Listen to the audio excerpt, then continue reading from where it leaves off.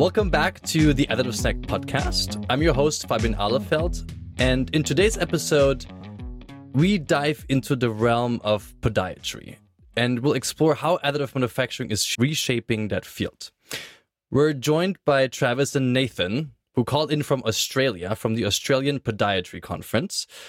Travis and Nathan are a innovative brother duo behind the company DocSoles, a revolutionary company making strides in podiatry with their additively manufactured orthopedic insoles. This episode promises a riveting discussion about their journey, their challenges and triumphs, and their vision for the future of additive manufacturing in healthcare. So let's get going. Travis and Nathan, welcome to the Additive Snack podcast. Hi, Fabian. Thank you. Thanks for having us. Thanks for the opportunity, Fabian. It's great to join you from down under. Yeah, awesome. You guys are the first ones from Australia on this podcast, by the way, so congrats on that. And let's actually talk about your history because, not many brothers end up in the same business, let alone in a business such as specific as 3D printed orthopedic insoles. So can you tell us a little bit more about how that came about? Look, it's been a long journey. I've been a practicing sports podiatrist for over 3 decades. Mm-hmm. Originally, I was making and manufacturing my own orthotics from under my house on weekends, just trying to get a client list, a patient list, and trying to get my profit margins as large as I could. Yeah. And then Travis started a few apprenticeships and he had the odd back injury and I was just getting too busy. And I said to my brother, mate, there's definitely a market here for you to learn how to make these things and create another stream of what I'm doing privately. Mm-hmm. And Trav jumped at the opportunity. It's not a trade as such. You need to learn from podiatry practitioners. Unlike plumbing or electrician, you get a trade ticket. That's not the case in our industry. So Travis, with his background, he grabbed the idea of how things are made and he had his own ideas with his background with his other trades. And we started our own orthotic lab called Elite Orthotics. Mm-hmm. And Travis has been managing director of that company for close to 25 years. Wow. A long time, Fabian. Yeah, that is a very long time. And I'm sure additive manufacturing was not heard of back then. So that was a very manual operation, I'm guessing, huh? Yeah, but back in those days, Fabian, it was all done by hand. So plaster work, creating plaster molds, then molding vacuum formers, band saws, bench grinders. So very manual. And that process is still done today. So yeah, that handcrafted device is still done. I think it's important that it still stays around because I think that's then how you learn how to create a better product in additive manufacturing as well.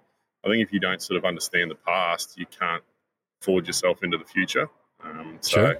I think it was an important step for where we are now. Yeah, and in general, additive manufacturing is just one tool in the tool belt of many manufacturers. It is not a full replacement technology, nor most likely will it ever be. And it is interesting to see additive pushing into various sectors, such as podiatry. And out of the organization that you guys started came DocSoles, from, as far as I understand, a very innovative approach to insoles. Tell me a bit about how did you discover that additive manufacturing could be interesting for the product line that you guys were working on?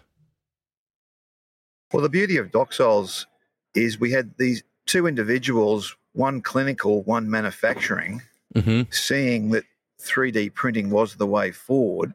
Some competitors are 3D printing orthotics, but all they're doing is reconstituting rigid orthotics that we were doing from handcrafted. Mm-hmm. So the premise in DocSoles was to create a full-length, flexible orthotic that I, as a practitioner, could be very prescriptive within the lattice structure of the DocSole. And Travis, from a manufacturing standpoint, created a one-man operation rather than a 6 or 7 stepped hand intensive process. Mm-hmm. So we had Travis's bias from a manufacturing standpoint. You had my bias from a clinical need perspective. And after 5 or 6 long years, we're now commercialising our products. And I've got to say that the podiatry industry's very excited about what we've been able to offer them. And obviously, as Nathan spoke about the two differences of opinion, we did clash heads a bit because, as Nathan is right, it's got to be clinical. And I'm sort of looking at it as a manufacturing point of view as well. So I think, like Nate said, it's very important to have those two minds come together, and not agreeing at times is a positive, because you sort of get a better outcome instead of everyone just saying yes, yes, yes. But I think what we've been able to achieve is actually using printers to their full capability, not just printing out plastic shells, and we're not doing that just to be different. I think we're doing that to try and make the orthotic better, make the device better for the patient outcome. You know, an orthotic's got to be comfortable, otherwise you're not going to wear it. What's the point? And having Nathan sitting there and seeing and prescribing exactly what he wants and having that flexibility in the device where he wants it, and then the patient being comfortable, it's a real plus. And actually having the printer work to its capability is awesome as well, with the ladder structures that you can now involve with lots of different things, and making a digital phone, so to speak. Yeah, and you make it sound so easy. You know, all you do is just print out a digital foam and that's all good. Yeah, no, there's a lot of beer, a lot of bourbon, a few cigarettes from Travis. But, we're here, and this is just an exciting talking to you, exciting talking to our story to the Yanks. And, it's been a long journey. We had a few setbacks, which I'm sure you want to talk about, but here we are. So before we talk about setbacks, take me through the full process chain. There is a patient that walks into your door, and at some later point, he walks out of your door with a additively manufactured insole. What happens in between? Well, the Doxol orthotic is a significant component of our Doxol story. What we've also been able to do is to create an application for podiatrists that enables them to take significantly more accurate measurements of foot and gait alignments. That allows the podiatrist, through steps within the app, to take what we need to prescribe the orthotic. And then the big kicker is we then have been able, through AI, to create a prescription for the practitioner. He or she does not need to use it, but will certainly peruse the prescription and change it as per patient requirements. And then that prescription is then forwarded onto our lab. Now, it's still a time lag. The patient doesn't see me for 30 minutes and gets an orthotic in 45 minutes. It's not like that at all, but we get them back within 7 to 10 days to have the orthotic fitted. I've been prescribing orthotics for over 35 years. The amount of troubleshooting I'm now doing with our Doxol product is minimal. Previous orthotics, you'd be grinding a little bit here or softening a bit here to get the patient over the line. The tolerance to this more sophisticated product is outstanding. So, yes, we're talking about the actual product, but what we've been able to do is to try to, as Travis has always said, Nathan, we want you in the room of every podiatrist in Australia so that we're getting the like-for-like outcome, and obviously then patient outcomes are improving. So the application is part of our process. It too was long-winded, knocked on a lot of doors. We were lucky to find some Germans who were very, very sophisticated in what they could offer us. And that's part of our product. Essentially, and I might be biased, but sometimes not everyone gets on with their brother, but I think Nathan's the best biomechanical podiatrist, definitely in Australia, probably in the world. He's seen more feet than anybody would care to admit to.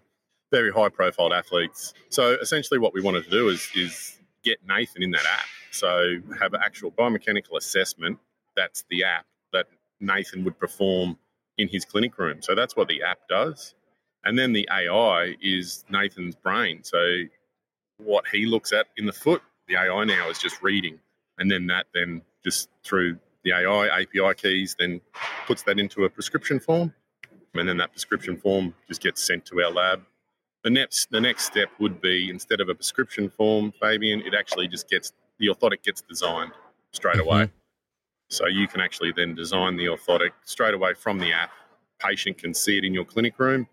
You can twist it, you can turn it, you can show the different ladder structures, and then you would have to send that on to the Doxol's lab to print.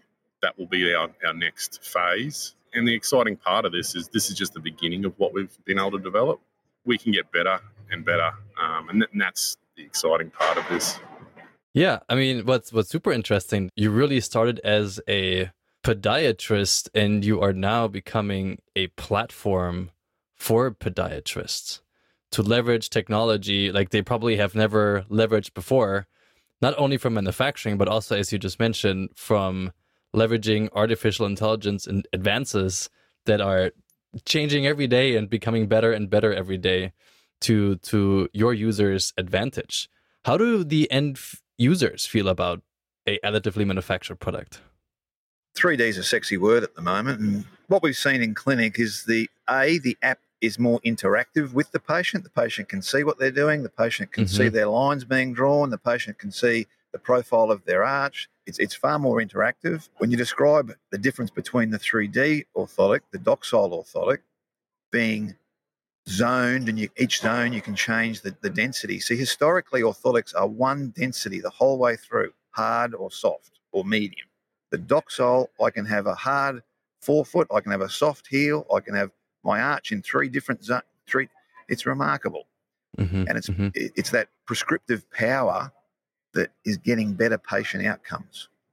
Do you believe that that also means that a orthopedic insole, I would say in the past, was what some people would consider either a luxury item or an item for patients that had specific challenges where healthcare providers would pay for a orthopedic insole? Does this innovation that you guys are working on make insoles more accessible to the broader public and to folks who may have not been in that initial target group? Well, this was one of the pathways we took. Our initial design was to go from business to customer. So we had an app out in the wide world, and we didn't have the marketing clout nor money to push that. So we unashamedly went back to the Invisalign dental type of arrangement, the see-through braces. Are you aware of what that is, Invisalign? Yes. Big in America. Yep. Yeah. Yep. So that company tried to go from business to consumer. All the dentists bagged it and said it was poor. They rethought it. Now they're going from business to business, so Invisalign to dentist, then to consumer. And lo and behold, every dentist likes it now because they're getting a lick. As I said, we unashamedly thought, well, maybe that's what we've got to do. So we then went back, changed the app, got it a little bit more clinical, and now we're business to consumer arrangement. To say doxiles are for everyone is incorrect. Orthotics, not everyone needs an orthotic.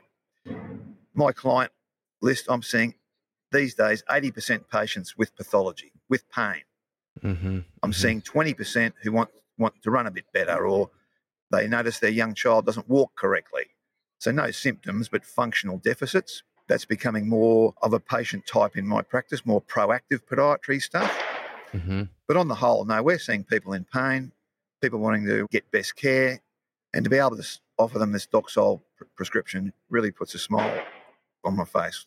As Nathan just said too, that when we developed the app, even when we were going from B to C, it's not always about someone getting an orthotic. Somebody might just need, and the app would tell you this as well, maybe you just need a good pair of shoes. Maybe you need to do some stretches.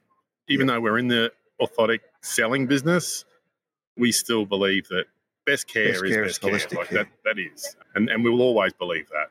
We just don't put orthotics into people's shoes that don't need them. And this may interest you. On that, let's say, general populace app, we had boundaries to say, look, your foot is that corrupted. This product can't help you. You need to see a proper practitioner. So there were 3 avenues. Look, you don't need an orthotic. You need a calf stretch. You need shoe. Or hang on, you're a bloke that needs an orthotic. Or hang on, you're outside the scope of what we can offer you. You need to see a proper. So that was that sort of. I always come back to Travis and say, we're medical first, business second. Then Travis says, no, we're business first, we're medical second. It's just this bias of looking after people for 30 years and him just making orthotics and making money. Yeah. I mean, both got to work out, right? If you don't make money, you're not going to be around to help people in the long run. Do you guys have a insole next to you that you can A, show, and B, explain to our listeners who are just tuning in via audio, what are we looking at and what is unique about your product?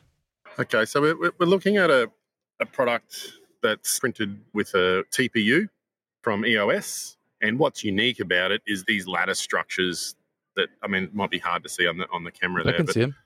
So what you're able to do with lattice structures, like people listening to here, is actually, yeah, you can go into that. I'll go into the lab side of thing, right? You can go into the medical side of thing, thanks.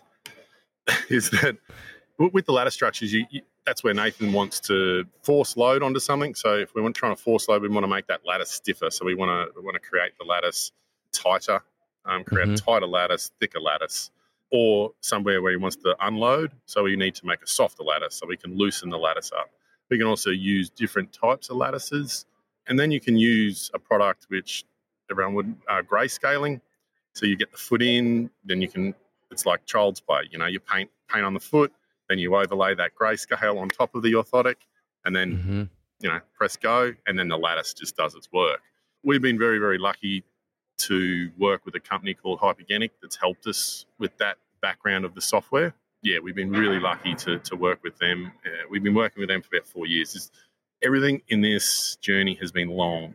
You're talking to software developers that don't know orthotics. You're talking to guys who make orthotics that don't know software. Getting into printing is difficult. What type of printer do you want to use? What type of materials do you want to use? How do they function? All of these things really do come into play. It's not a plug-and-play scenario. We're hoping to make it a plug-and-play scenario that we can maybe franchise DocSols, and you just need to set up a hub. We tell you what printer to use, what power to use, what settings to use, and away you go. But if you're at the coalface and doing it yourself, then it takes a while to work all these different types of lattices, different types of blends. Yeah, and the R&D process is long. But Nath will go into a little bit more about the lattice. Well, about 3 years ago, I've got some feet in my lab, not live feet, but bones, and I was just looking at, and then I got onto the idea of true bone anatomy. There's really hard bone called cortical bone, but that cortical bone is still lattice. It's a real tight lattice. And there's a type of bone called spongy bone, which is a very softer bone, more cancellous bone, which is a wider lattice, which made it softer. I got on the phone straight away to Trav. I said, mate, I think we're actually recreating human bone if we can use this lattice to great effect with the tighter cortical bone lattice and the softer spongy bone lattice. And that was a real turning point for us. We said, yeah, we're definitely onto something. Yeah, you're right. You're actually extending the bone structure into the insole, and therefore exactly optimizing the user experience, feel, and I'm guessing relieving a lot of pain for folks that have been under pain for a long time. Yeah. You mentioned earlier challenges, and there's no organization that gets into a new technology, not even just additive manufacturing, but you're combining artificial intelligence with additive manufacturing. You have a imagery component in there. You have, end user and probably certifications that you need to comply with. What were some of the challenges that you guys came across throughout those 6 years, and how did you solve them? I don't think this podcast is long enough for that, Fabian. I'll let Trav go through his thoughts, and then I'll give you the final catastrophic event that happened to DocSols. Okay, perfect. Yeah, look, obviously the first part of it was developing the app, which is quite a simple process, really, developing apps. The next process was the AI component. That was quite difficult. I mean, you've got to collect the data first. So going to coffee shops, we have surf clubs here, going to surf clubs, taking photos of people's feet. It's a bit weird. Sitting outside coffee shops, can I take photos of your feet, please? Yeah, and then just trying to mark everything up, making sure the AI is working appropriately. So that whole process was quite arduous and definitely hit a lot of roadblocks through that time. Printing process, like I said before, there's so many companies out there at the moment, and everyone wants to sell you a printer. We fell on EOS because the guys there really wanted to help. They sort of weren't so salesy, I suppose. They sort of wanted to make sure they sold me the right equipment for what I wanted. They introduced me to people that could then develop the software that then had the same ideals as us, that we want to automate this process as much as we can. I think if you're in manufacturing and you're not getting into automation, close your doors. Because in 5 years, it's not very scalable if you're not going to start automating things, I believe anyway. So look, working out, like our lattice structures would break down. So we'd print them out, put them in shoes, and all of a sudden our lattices are snapping. So even trying to get the right powder to recycle powder to new powder, that's a challenge. How we orientate the jobs into the machine, that's a challenge. How do you speed the machine up? It's not fast enough. That's a challenge. So there's a lot of challenges, but that's with any new machinery, I think, Fabian, or any new software, you're always going to have that. So if you think you're just going to plug and play and walk away, you're not in the right industry. You've got to be willing to take on some challenges. But I think once you get there, the benefits are huge. Once you can start seeing what you can develop. Yeah. I mean, as you said, it's not plug and play, and most likely won't be plug and play for the near future. No. I would say no manufacturing technology is. But the added complexity of, as you said, using artificial intelligence to develop an app, data collection, probably on feet and on different lattice structures to understand how do they perform and how do they behave under certain pressures. I'm sure it was a very long road to go down. How about you, Nathan? From your perspective, what were some of the major challenges you guys came across? Well, as Travis said, we were struggling with lattice strength, and people are paying good money for these orthotics. A good orthotics longevity should be upwards of 3 to 4 years. Once we got that over the line, we created a few prototypes. In fact, I'm wearing one of my original prototypes. It's 3.5 years old. It looks spot on. So there's always this anxiety as a practitioner when you've been treating people well with a primary orthotic, and then you're changing this radical new age orthotic. Your trepidation's there. Is the patient going to come back in a month and throw them at me, or is the patient walking them in? Never a good look when a patient walks in for their review and their orthotics are in their hands. We moved through that, and as soon as I gained confidence, I run quite a big practice with 6 or 7 podiatrists under me. I then instilled the confidence in that group of podiatrists, and then we started moving forward into the podiatrists that around Australia that already use our lab, and the uptake just started generating. And then, unfortunately, in February 2022, we had the great flood of Brisbane, and our very expensive German printing machine went underwater. It was catastrophe 101. We mucked around with the insurance for many, many months. And then we just had to put a stop to the whole project, which was terribly deflating. Yeah. We had some terrific help from EOS in Australia. They were very supportive. I want to give a shout out to Additive Australia in Australia. Kevin. Yeah, fantastic. Those guys were. So, Additive Australia. Yeah, not a bad bloke for a pommy. Yeah, I mean, it sounds super challenging. How did you guys solve it? Well, the insurance finally came through. We were $750 in the can. It was a big loss. But Kevin made it happen. We got the insurance money. We got the machine up. We air freighted it across from Germany. It took about 20 weeks. And we just started going, rebuilding the confidence. And the machine now is a month booked out. We've actually ordered a second machine. We're hoping for a lot of uptake from this national conference. We're looking to get another 20 to 30 practitioners signed up out of this conference to fulfill the second printer. And then I'm telling Travis, I don't want 3 more printers. But if it keeps going, we've got the supply demand is there. We will need more printers. It's as simple as that. So that was the catastrophe, but we've overcome it. Good to hear that you overcame it, and it sounds like a very scary situation to be in. I've never seen a flooded additive manufacturing system, to be honest. I've never seen a printer underwater. I actually, if you guys have some pictures, send me one. I do. The printer was actually working at the time that it was flooded, so we actually pulled some jobs out of the printer. Wow. Okay. That we were able to salvage. Yeah, it was quite funny. It was in a really bad situation. That was a humorous part. Yeah, I can imagine. So we talked about challenges. We talked about the product. We talked a little bit about also how you guys are moving towards a platform-based business model. And I'm super curious, what does the future of dog soles look like?